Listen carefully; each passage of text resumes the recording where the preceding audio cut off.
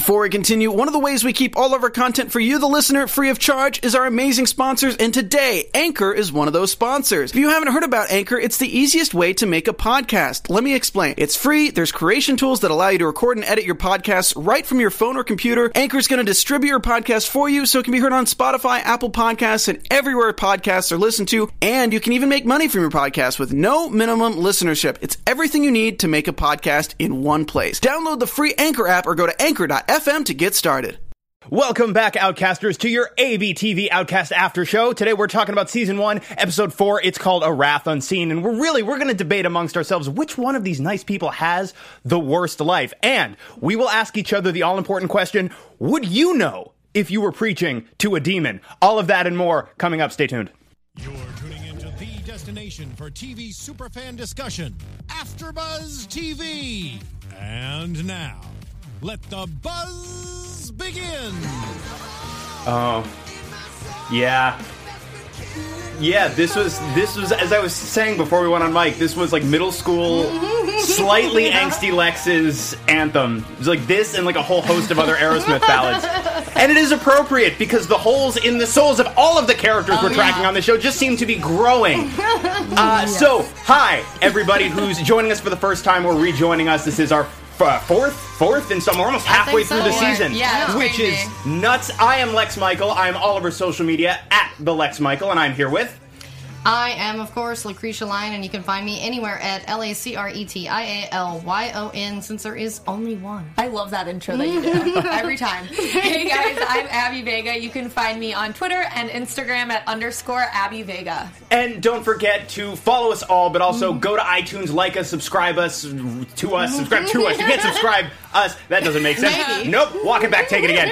Like us, subscribe to us, rate us 5 stars, text all your friends being like, do you see the ABTV Outcast After Show? It's great. You should watch it. It's on fleek.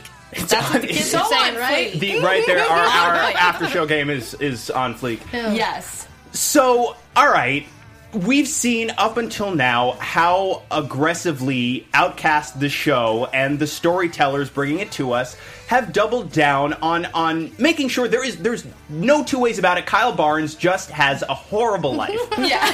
So we get to an episode like the one we saw this week. This episode called A Wrath Unseen, and it's nice in that we spread the misery around a little bit. True. And we see Kyle's life doesn't get better this week, to be sure, but everyone else's life is noticeably worse. Yes. Well, So, as an hour of television, as the next chapter of this story, and compared to the 3 previous installments, how did you guys feel about this most recent episode as a whole before we jump into specifics? This was by far my favorite episode. I was thinking that. So, why? I don't know what it was. I don't know if it's...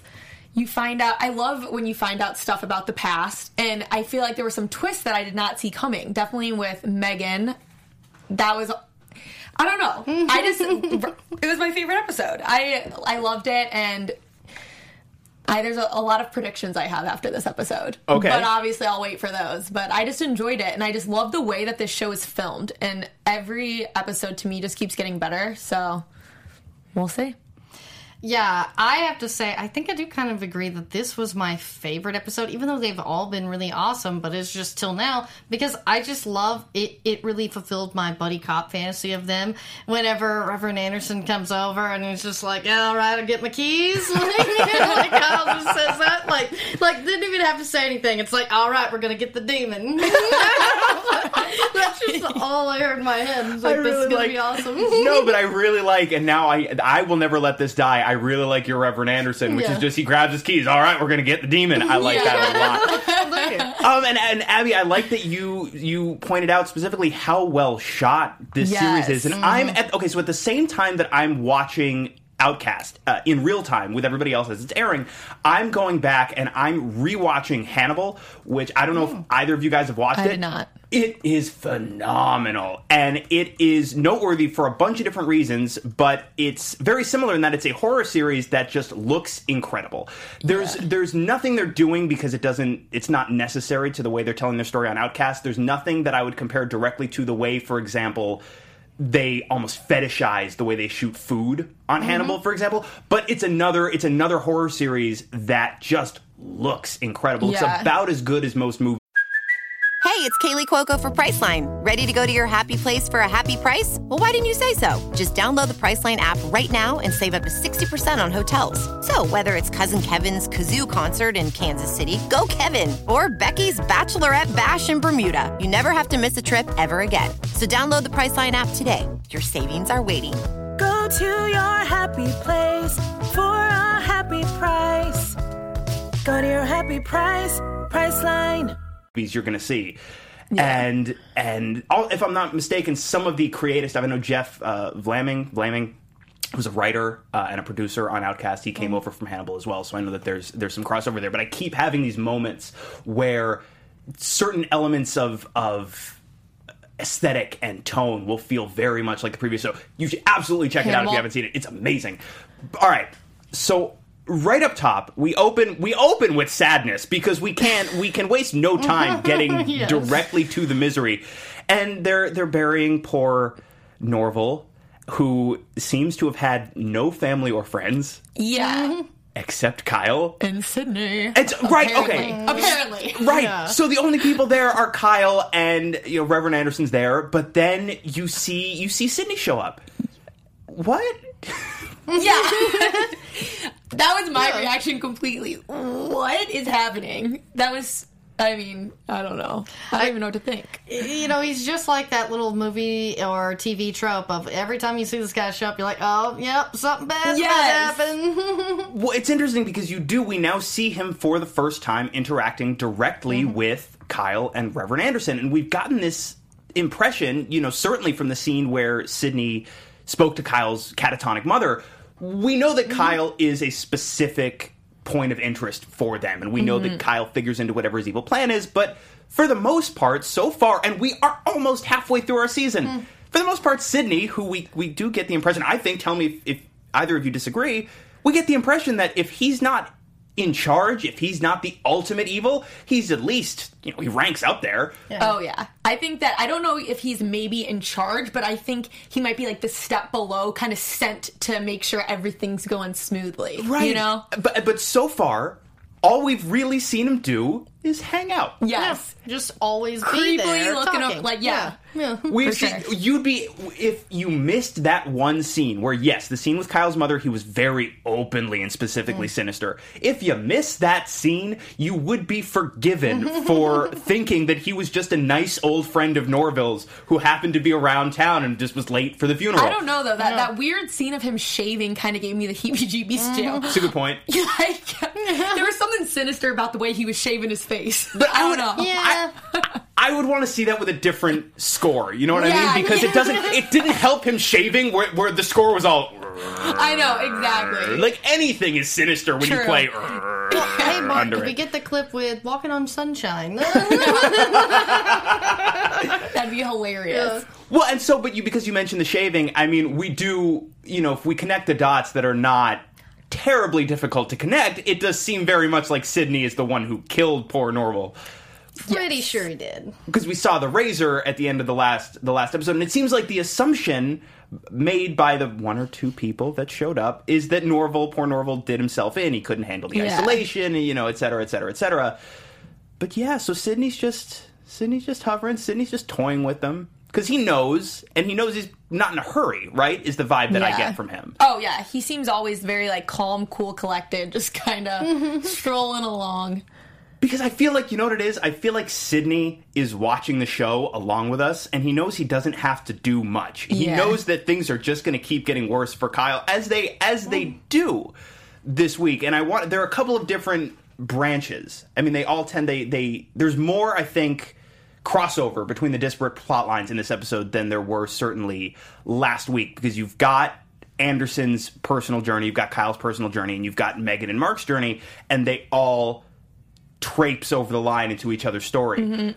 It all, of course, has the net effect of making everybody's life suck. Just a great deal worse. Yeah, because Sydney's just like, I don't even have to do anything. This kid's life sucks as it is. I just creepily walk around, watching.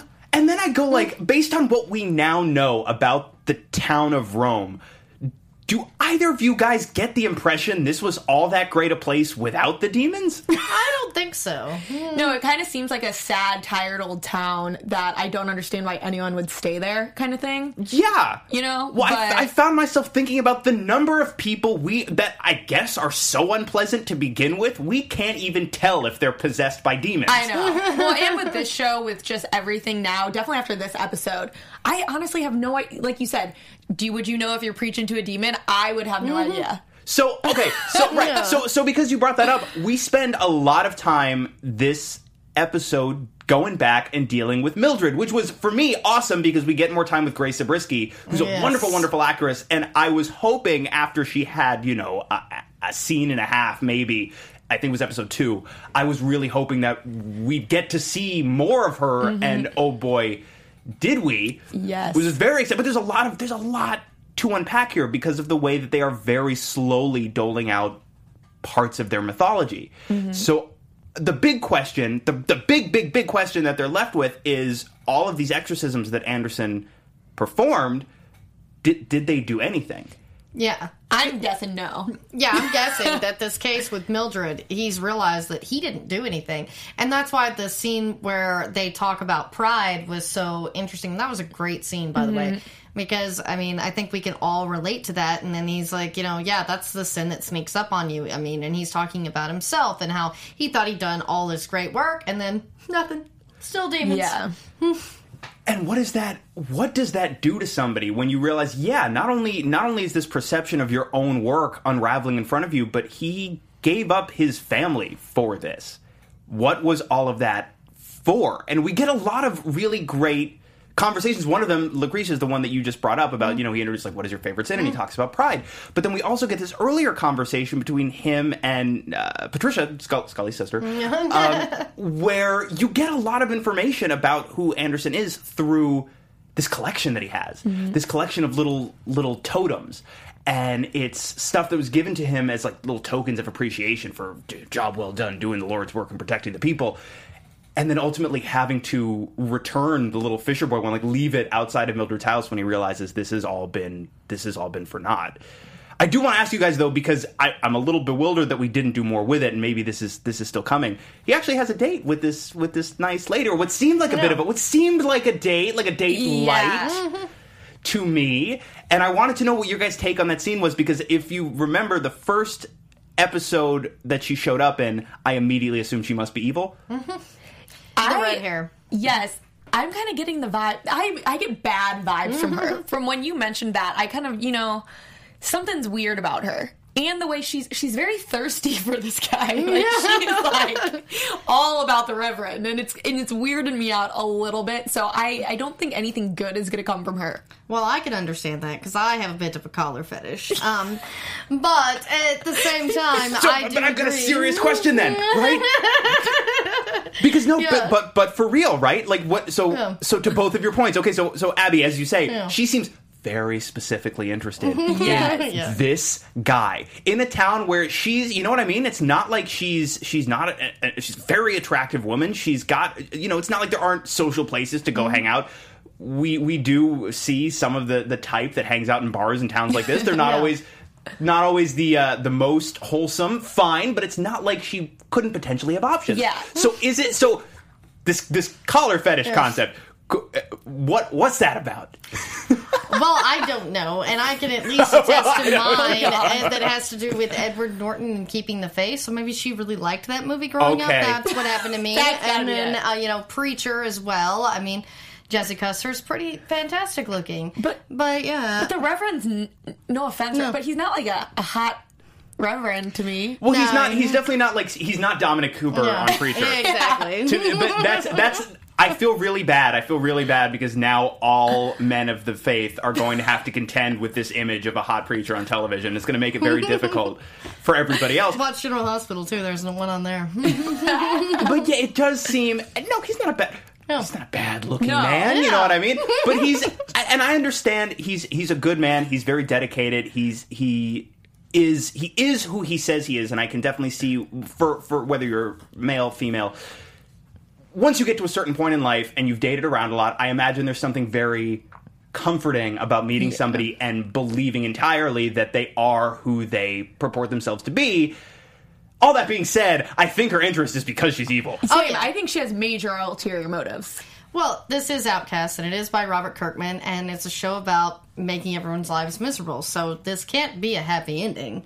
So she's got to be evil. Yeah. I'm just wondering when that other shoe is going to drop, because we're seeding her in now, and she gets, I think, a little more screen time. It's like one scene in this episode versus one scene a couple of weeks ago. Yeah. This scene was at least slightly longer. Yes. So maybe we'll see. We have to work her in a way that's organic, so that when the other shoe drops, it can hurt Reverend Anderson as much as possible. That's what they love to do. Oh dear! But we get this information about his collection, and we see, without him stating it explicitly, we see how this realization that maybe this work that I've been doing has been for nothing. We see how that shakes him, and how can it not shake him so profoundly? And we see, and obviously we're going to circle back around to Kyle, because there's a lot to talk about with Kyle. But we see how Kyle interacts with that realization of his as well. Mm-hmm. And it seems like Kyle very much is on the same mission, but he's never had that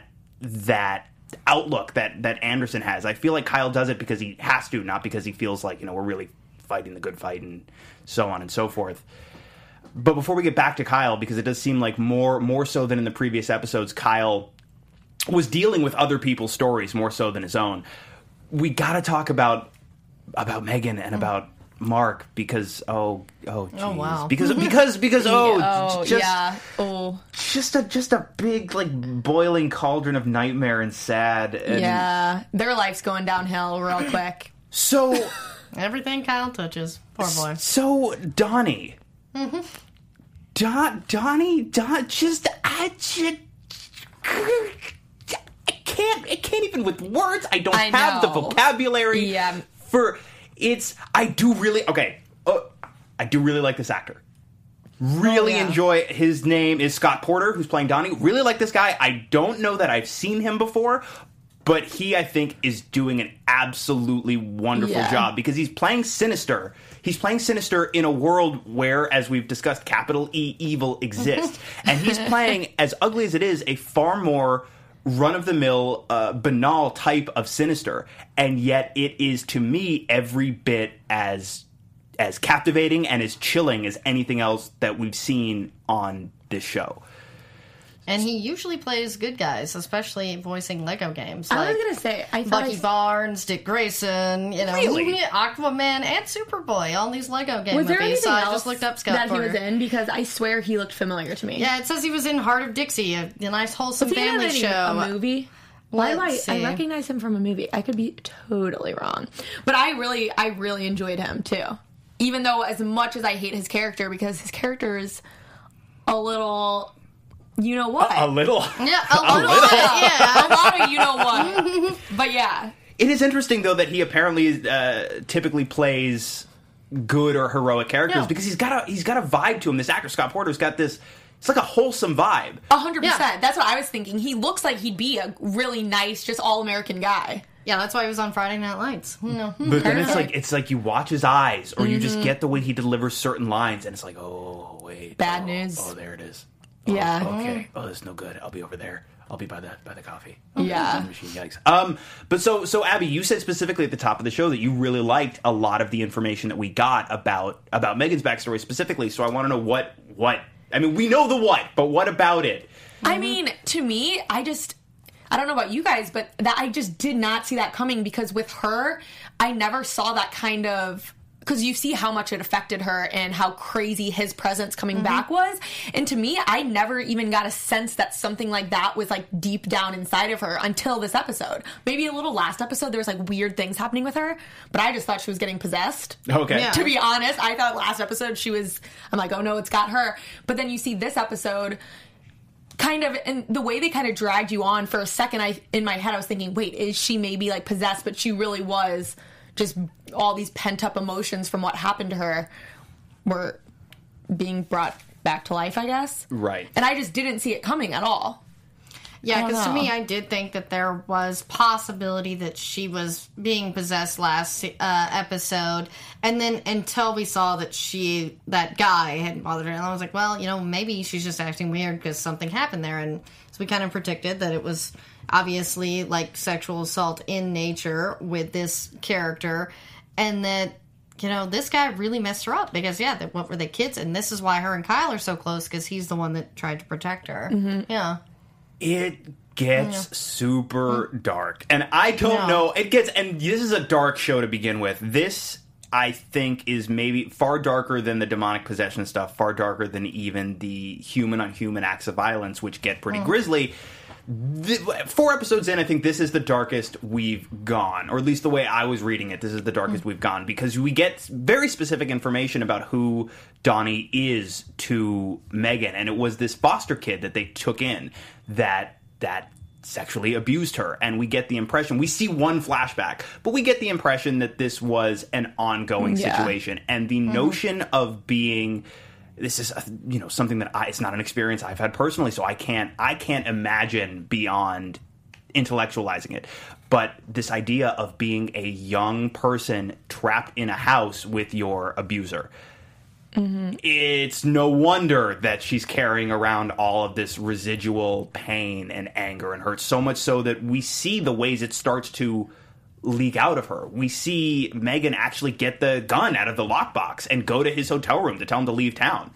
Yeah. And do you guys think that if she was actually pushed far enough, because it starts to get a little heated, do you think that if she was actually pushed hard enough that she might have used that gun? Oh, I think so. Yeah, to me, her character comes off. That's why hearing this story was so great. Is she's not a victim. She definitely stands up for herself, and this thing did happen to her. But just the way that she's dealt with it. I mean, even though bringing up these emotions, obviously not completely. Just she's come out of it all right until now. Yeah, and I think it's always interesting too when shows kind of push the limit, because up until Megan is a good person in this show. She's one of the good ones. So I think it's always interesting when shows push what people can drive. Good people can do bad things too, and what's going to drive them to do that. And obviously you see all this craziness that has happened to her. So it's one of those questions where, would you really blame her if she, went a little bad for a second? But I don't think she will, though.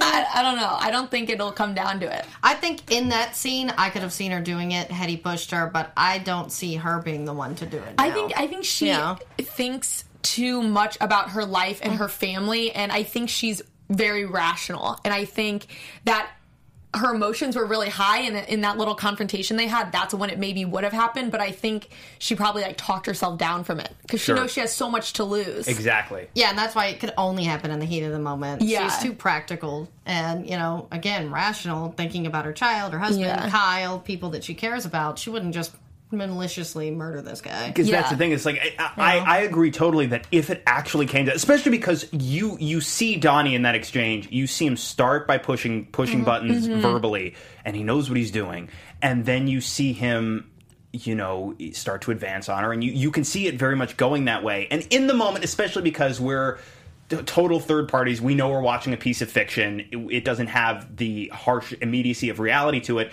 You could almost see, I understand why in that situation she may pull the gun and plug this guy, but also Lucrece is exactly what you said. She's smart enough to know she's got so much that she could lose, not just herself, but she would lose her brother, she would lose her husband, she would lose her child.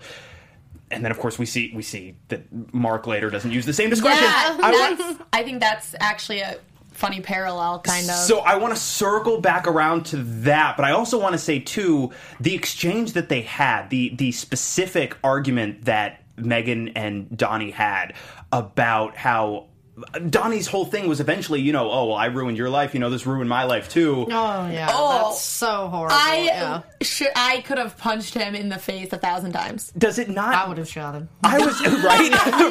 A little more violent. Well, especially because some of the stuff that we've been reading about in the news lately, especially, it just seemed crazy, crazy timely. And I'm hoping if you don't follow the news where this stuff is talked about, you watch this episode of Outcast and you have the same reaction of just total revulsion to this line of argument. That was the worst. When I was watching, I was like, I was by myself watching this, but I was like, are you kidding me? That frustrated me so much. Yeah, but I really do appreciate that Megan has the strength, more than composure, more than the wherewithal. She has the inner strength not to let Donnie beat her that way. Yeah.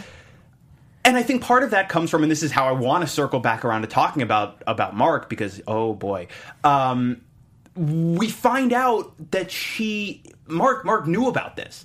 There was a question that I had when we started speculating last week about, because I thought too for sure that there was an element of sexual assault, which we had confirmed for us.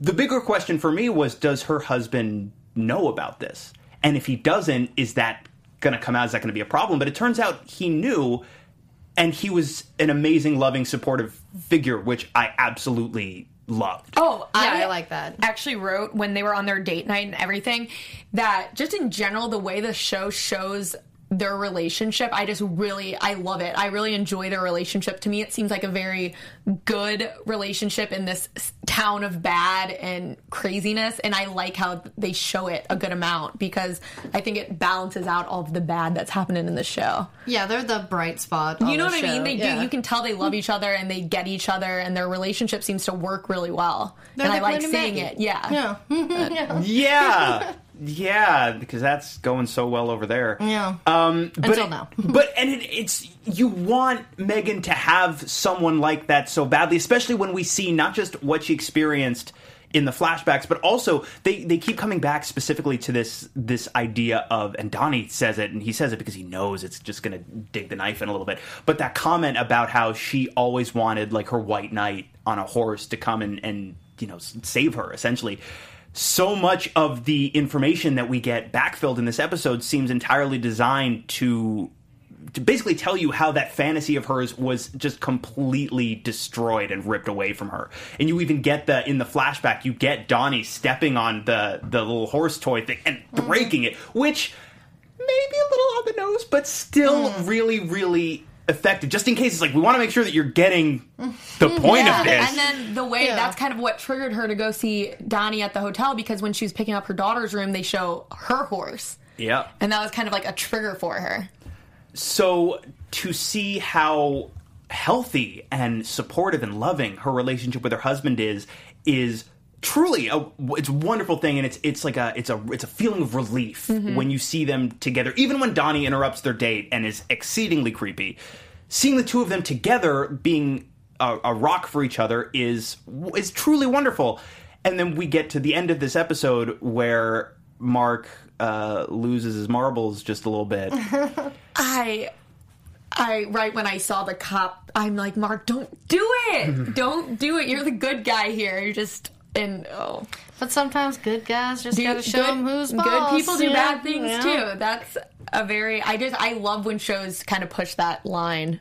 Well, one thing that I really like that they're doing pretty insanely effectively so far is that, at least is on this show, much like in life, there aren't really good guys and bad guys. Yeah. There are just a bunch of really complicated people. Yeah. So all of your quote-unquote good guys will occasionally do bad or otherwise questionable things. And even your bad guys, I'm sure if you sat down with Sydney, and maybe we'll get to before the end of the season, if you sat down with Sydney, he'd probably give you charts. He'd give you like a whole business plan for why this is not only smart, but the right thing to do. And he probably makes a mean tuna casserole. Probably. And he maybe has like a really sweet like grandchild. I know in some shows, like the evil people, all of a sudden you see them like interacting with like children that are their grandkids, and you realize, oh my god, they're actually nice people. Yeah. So Sydney might have some grandkids. Exactly. Some little grand Sydneys, and they're all evil, and they all shave with and they all have like weird little black hats on. They show up randomly at funerals and freak people out. Yeah. But they're adorable, probably. But so you almost, in my opinion, tell me if you disagree, you almost can't fault Mark too severely as that's tricky, because he's both a man who loves his wife and he's also a police officer. Yes. So I don't know, like, where do you come down on that? I don't know. I thought that was another topic that this show, the way that they showed like the camera getting him, I thought that was another like hot issue topic like in the media, in the news right now too, which is another interesting thing that this show included, because as a father and a wife to, I can't fault him for defending his family. But at the same time, as a cop and as someone who's supposed to be, he's on duty doing this. Like, he uses his job to get this opportunity, which is where I fault him. It's super You know what icky. I mean?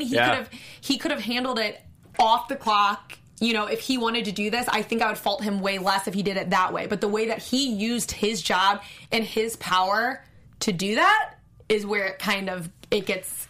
Yeah, because he could have done like Kyle and got into a bar fight. Exactly. But at the same time, it's just like, I don't know. While it is wrong, I'm glad he did it. I'm definitely. Yeah. I'm not unhappy that Donnie got beaten with a flashlight. Is what it looked like, because we don't actually see it. It's off screen, which makes it. Of course, it's like you just picture the most violent beatdown you can imagine. So I have two questions for both of you about that scene. Though we see the beatdown happen from the POV of the camera on his police car. Yeah. Now, my first question is, okay, so Mark is not depicted as being a neurosurgeon necessarily, but he's not objectively entirely stupid. Do we think he just didn't think about the fact that there was a camera there, or do we think that he knows and doesn't care? I think it was a heat of the moment thing. Yeah, I think so. I think, probably this, if I was a cop pulling over someone I was trying to, beat down, I think the adrenaline would be just, pumping so much you're not thinking. He's already not thinking clearly if he's going to do this in general. Right. So I think that's probably the last thing on his mind. Yeah, I think once he heard that was who that was, after talking with Kyle, he thought of this whole crazy plan in his mind, and probably, when you hear stuff like that, you're imagining the worst case scenario, and it's all in your head. So yeah, he's got his adrenaline going. So yeah, he's not thinking about his dash cam camera, but considering his boss is not so squeaky clean either, I don't think he's going to be in that much trouble. That's true. Yeah. He's probably like, I'll tell Chief what happened, and Chief will be like, don't do that again. And I'll be like, okay, Chief. And then we'll have cookies, and it'll be dope. That's how I think his inner monologue goes, apparently. Yeah. Okay. And it would almost be scarier if he had the foresight to turn the camera off, because that means he's thinking very clearly about everything that he's doing. That's for true. Sure. Okay, fine. Okay, so that's my first question. My second question is that when he forcibly pushes Donnie up against the car, puts his hands behind his back, Donnie's talking. Donnie says more than once a version of, "You shouldn't do this. This is a bad idea. Yeah. You should really think. You should really think twice before you do what you're doing." There are a couple of ways to read that. How did you guys read that? I definitely noticed it. I don't really know how I took it. I took it more as kind of a threat. If you do this, I'm gonna do something back, which makes me a little nervous. But with the way Donnie's kind of so sinister, he was saying it in such kind of a weird way. So I don't really know, though. Yeah, Donnie just reminds me of the usual SVU suspect here. That's, he comes off as, even though he was a foster kid, who he is now, you're like, he seems like a spoiled rich guy who thinks he's going to get away from it. Right. That's sort of how I viewed him. And, who sells tires, but, that may be a big deal in this town. Sure. And, yeah, that was sort of how it came off to me, is just really douchey. And he's like, yeah, you're not going to get away with this. I'm going to, be there, and you're going to be in jail. And then when he mentioned his daughter was when he lost it. And the chat's talking about that as well. Childhood's Hour, as well as Hikari Tano, who are thankful two viewers in the chat here. Oh, hi. Yeah. Hey, guys. Yeah, I don't know. Yeah, the daughter thing. That's why I think that almost made me take it more of a threatening thing. I know you have a daughter. You know what I mean? Yeah. Well, he had talked about, he mentioned casually when he bumps into them that he knows that Mark's a cop from Facebook. And we know from Megan investigating his hotel room, he'd been Facebook stalking them. Yes. So for me, there are two ways to read it, and they're not mutually exclusive either, because we know he has been Facebook stalking, and we know he knows that Mark's a cop before ever meeting him.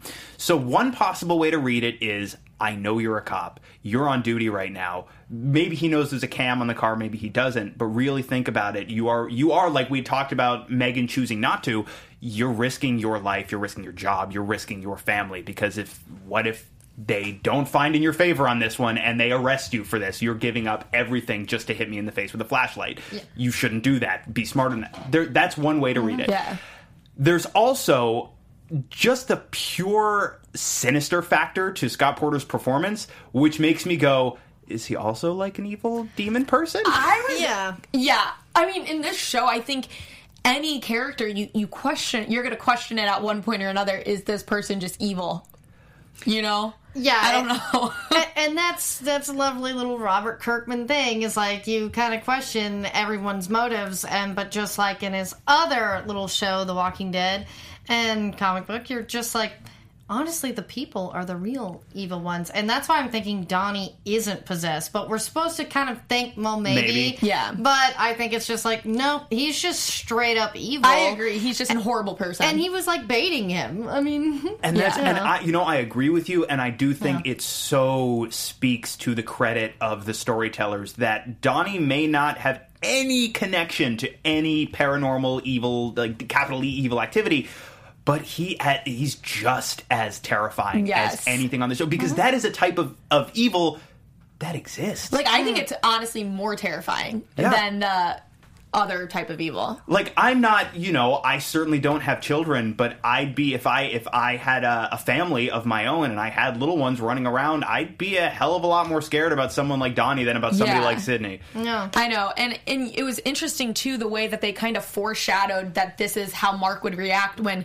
Megan is talking to Kyle and she goes, I don't want him to know that that's who it is, because she knew that he would kind of go off the handle. And right when she said that, I kind of figured that this kind of thing was going to go down. Because he is her knight. Yeah. He is, or he tries to be. And he also gets a nice moment, a lot of nice character information for everybody in this episode, but a nice moment where Mark and Kyle get a drink together. Yes. And it's super uncomfortable, but you get this moment where Kyle tells Mark about Donnie. It's after he bumps into Donnie and gets into the fist fight, sidebar, Kyle just immediately goes for it. You know what I mean? He's like, I see this dude. I know what this dude did. And he doesn't, wait. He just goes and starts hitting. Well, I loved that part of this whole, storyline, too, with Megan and Kyle, because I feel like some people watching this, they don't fully understand why Megan is so adamant about, helping Kyle in being, obviously their stepbrother and sister, but, with all his history, people kind of would understand why Mark doesn't want him anywhere near. And then it's nice to know, this is part of why he tried to protect her. Yeah. You know? So I thought that was good information to get. Yeah, it really speaks to why their relationship is so close. And, hopefully now that Mark hears this with Kyle and Kyle telling him all he did, he'll sort of see it now, too. Because I think that they just never really wanted to mention all of it, Sure, and Kyle says specifically he got in the middle of them knowing full well he couldn't physically beat Donnie. So typically it was just a matter of, I'm going to stand here and take a beating so that she doesn't get worse. And Mark's reaction was, I figured this was all, this part of the story was just so I would hate you less, basically. Yeah, I love that he admitted that. It was so funny because he's like, I really couldn't see you doing that, but now it makes sense. Yep. So that part of it was great too, and it gave me a lot of hope that then got imploded a bit when Mark beat Donnie's face in. But it was nice to see the two of them start moving towards some type of understanding. Yes. And I'm hoping, regardless of the fallout from this beating that Mark lays down on Donnie, hopefully they will continue to move in a similar direction. I actually think this is weird, but I feel like if anything too, if Mark does have this big fallout from this, I can see it making him and Kyle actually move forward quicker. I don't know. But I think we'll definitely see their relationship more. I actually, and this almost dips into predictions, and I don't want to get there quite yet, but then they are both in a position where they did something that they believe is the right thing, and you've got everybody else pointing the finger at you, telling you you're wrong. I imagine that would probably bond the two of them together pretty quickly. I can totally see it it work in their relationship's favor if he sees some like backlash from it. Because it was both, and it's like both to defend Meg. I don't know. No, I like that. Yeah. And I hope so. Again, if only because these people need friends. They do. They really They all need to like stick together. Because for now, real. and we see where we leave Megan in this episode is great, because we see her earlier buying glassware, and it's a little bit like, why? Why is this scene in the episode? And then, of course, her only recourse in all of this is to go outside and just smash I thought she was going to shoot at them. I did too, and then I went, oh no, because unless she's an expert, even if she is an expert shot, that's not as cathartic as just smashing it. That's actually one of the scenes that I thought was just shot so beautifully. I love the way they did that. Yes. It was so cool. And then her Pretty to mirror watch. scene, the mirror scene was another one that was shot really well with Megan, like, because you've got her both sides. That was just really cool of an angle. Well, and it's stuff that these couple of moments that you guys are talking about, it's stuff that in the hands of lesser filmmakers, especially at the end where it feels a little bit like every time we cut away from the smashing to her face, she's got this anguished expression, and it holds on her just a little bit longer every time. That could almost play really silly if you don't have, as a team, a very, very firm grasp on the story you're telling. And they clearly do, because it, in my opinion, worked like gangbusters. Oh, yeah. And just a really powerful note to end the episode on. Yes. So there are two big threads that we haven't really touched on very much yet. One is the chief, and I do want to save that for the very end, because what?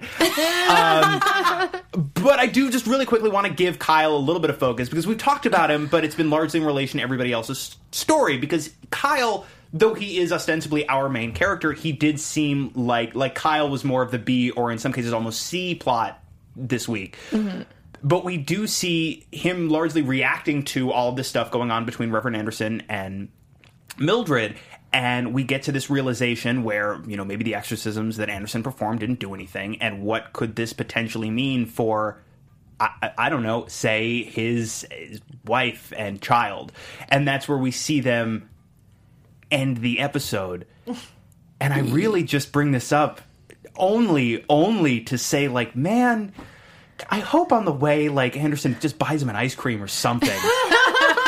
That would be so adorable. Because just like, here you go, bud. Like, you need this, don't you? This poor man. I know. But I have to say, they did fulfill the buddy cop fantasy there with this turning the car around so fast. I'm just like, yes. I love the little line. I actually wrote it down because it was just like a funny, where I like their partnership too, where Reverend says something and Kyle's like, you talk to God with that mouth? Yeah, I love that. Little things like that are kind of humorous in this situation because it's such a serious, depressing situation. But that's when I like their relationship and their little partnership thing that they've got going. And yeah, because I like hearing stuff like that. Yeah, because Anderson just goes, yeah, he said worse. Yeah. Well, I really like that they're both in agreement that there are demons, if for lack of a better term, there are demons. So there is this weird hellish demonic evil. It's only a small leap from there to go, well, maybe there's a God and all of this is real. Yeah. There's still plenty of room for irreverence within that, which I appreciate a great deal. And also Grace Zabriskie. I just appreciate a great deal. Okay, so before we run out of time, we got to talk about what's going on with Chief. And this investigation, he seems to... Because last week it seemed like he was like going to cover something up, and it was super weird and sinister, and maybe he knew stuff he wasn't telling. Now, does it seem to you guys like that's not the case at all, and he just decided, for whatever reason, I'll just take this one by myself? Yeah. See, I didn't get the vibe last week. I know I wasn't here, but I didn't think that he was trying to cover anything up. Okay. I thought he was just kind of like throwing it to the back because he kind of just let Mark go get all that stuff just to kind of like shut him up. Like, fine, go do that. To me, I didn't think he was covering anything up. And, like, I mean, this week, obviously. Yeah. He's not, but... Yeah, so in the chat, Childhood's Hour said, I told you guys last week that he recognized the watch, and he did. Yep. And that's really what prompted it. And Hikari Tino has a really good question. It's like, what happened in that trailer, and what does the chief really know? It's pretty clear that he knows a lot more than we've seen and what we're saying, because, he brings this guy over to his house, the barbecue. This character whose name, apparently, I didn't catch it in the episode. I caught it when I did some reading after the fact. This character's name is Ogden. Ogden. Which is great. And I'm wondering, why didn't we get more people saying the name Ogden out loud in this episode? Because it's wonderful. But he does. He has Ogden over, returns the watch, and it did take me a second to remember the watch, because he hands him the watch. He's like, I found this. I think this is yours. And the music's like, and for a second I was like, what? Yeah. What watch? What? And then, I put it back together. I like retro-filled it in my brain. But then we see, like, Chief's dog flips out. Yes. At Ogden, right? And he's supposed to be, dog's a good judge of character. He knows what's going on, but we don't know what's going on. The dog knows, though. Yeah. I mean, I still get the vibe. I don't think the Chief really knows much. I think he recognized the watch, knows I know who this belongs to, and so now he's trying to figure it out on his own time before he kind of does anything. But I don't think he really knows anything that happened. Yeah, I don't either anymore. I was ready to fully like double down hard on he knows something, but now I'm just like I think maybe he has suspicions without knowing for sure, and that's why we see he gets his gear on and he goes on a little stakeout by himself. After that scene where it was like this big whole thing where his wife's like, I don't know if she said, say you love me or kiss me or something, I wrote, something bad is going to happen to the Chief. Like, something, I thought it was going to happen this episode, but some bad stuff's coming his way. Yeah, because we've seen his nice little relationship with his wife. We're like, oh, this guy's doomed. And the thing is with the Chief, I think he knew the watch, and that was it. At first we're suspicious because we're suspicious of everyone. But yeah, he's wondering what the hell this guy did and what was going on in the trailer, because obviously there's something messed up.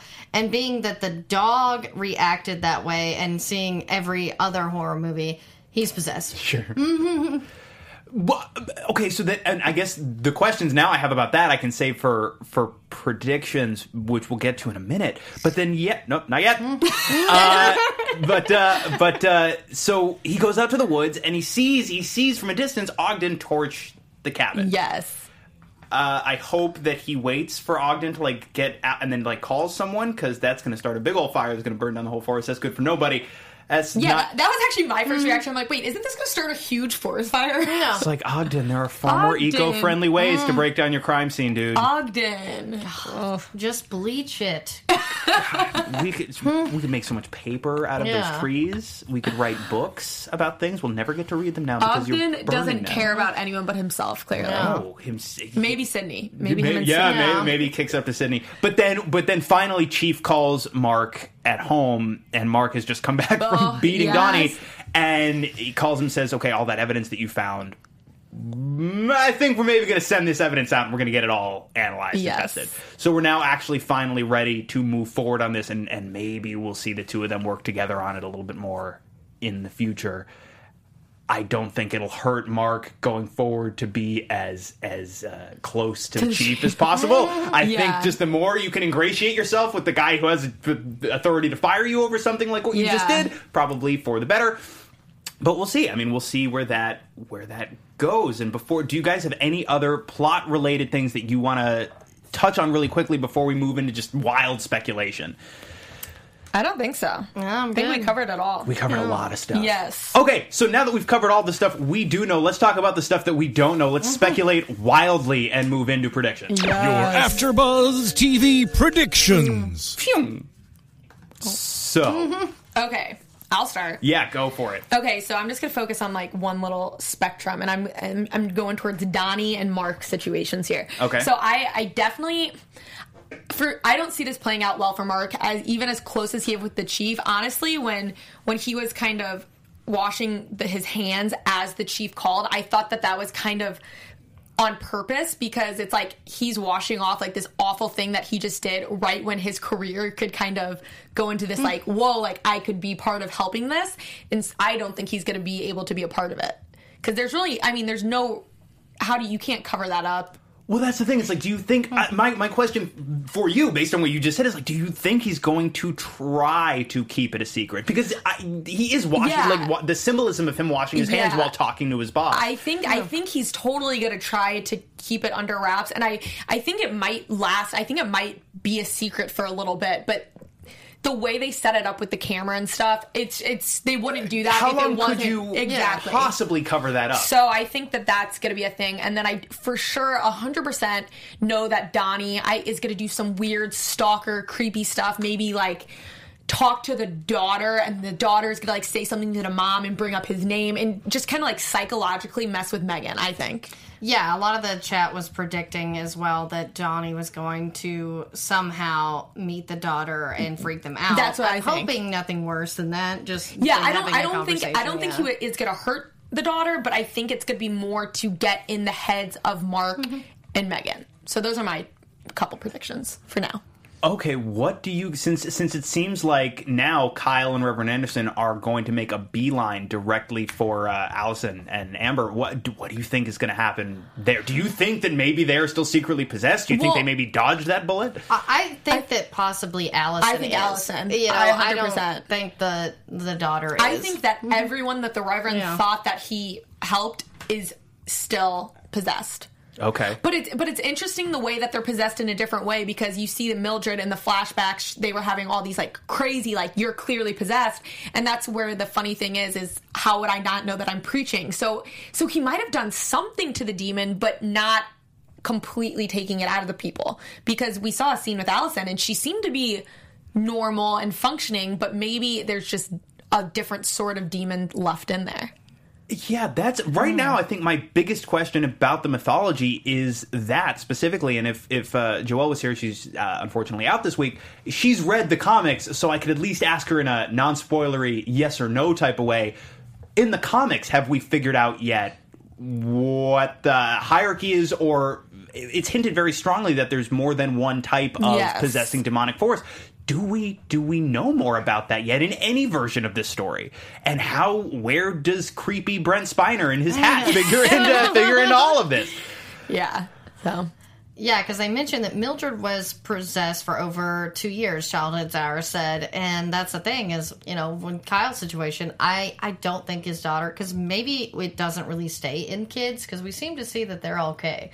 But yeah, with Allison, there is always this underlying, because I mean, if you were told you were possessed by a demon or whatever, you might could understand why your husband punched you in the face. But yeah, the fact that she's still all angry about it is like, I don't know. Yeah.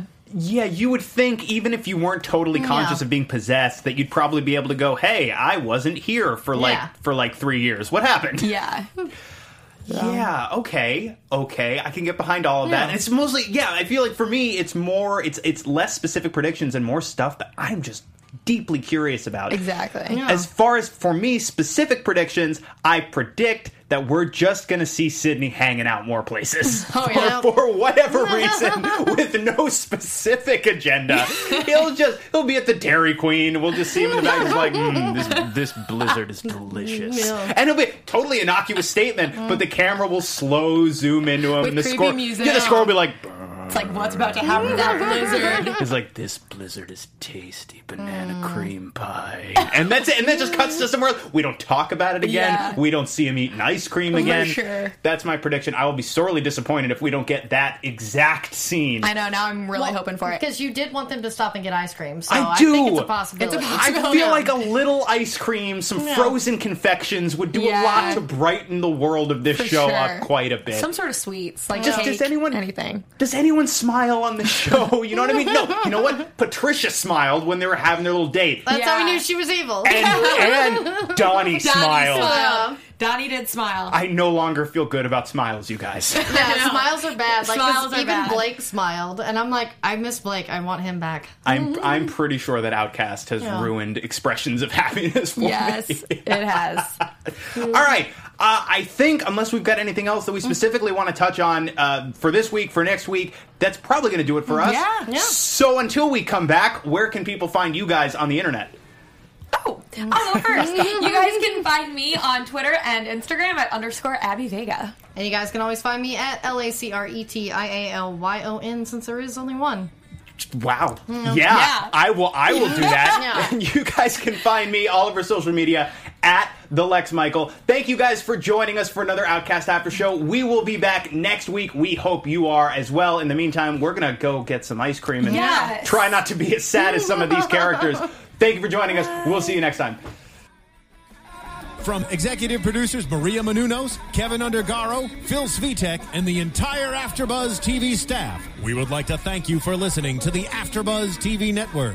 To watch or listen to other after shows and post comments or questions, be sure to visit AfterBuzzTV.com. I'm Sir Richard Wentworth, and this has been a presentation of AfterBuzz TV. Buzz you later. The views expressed herein are those of the hosts only and do not necessarily reflect the views of AfterBuzz TV or its owners or principals.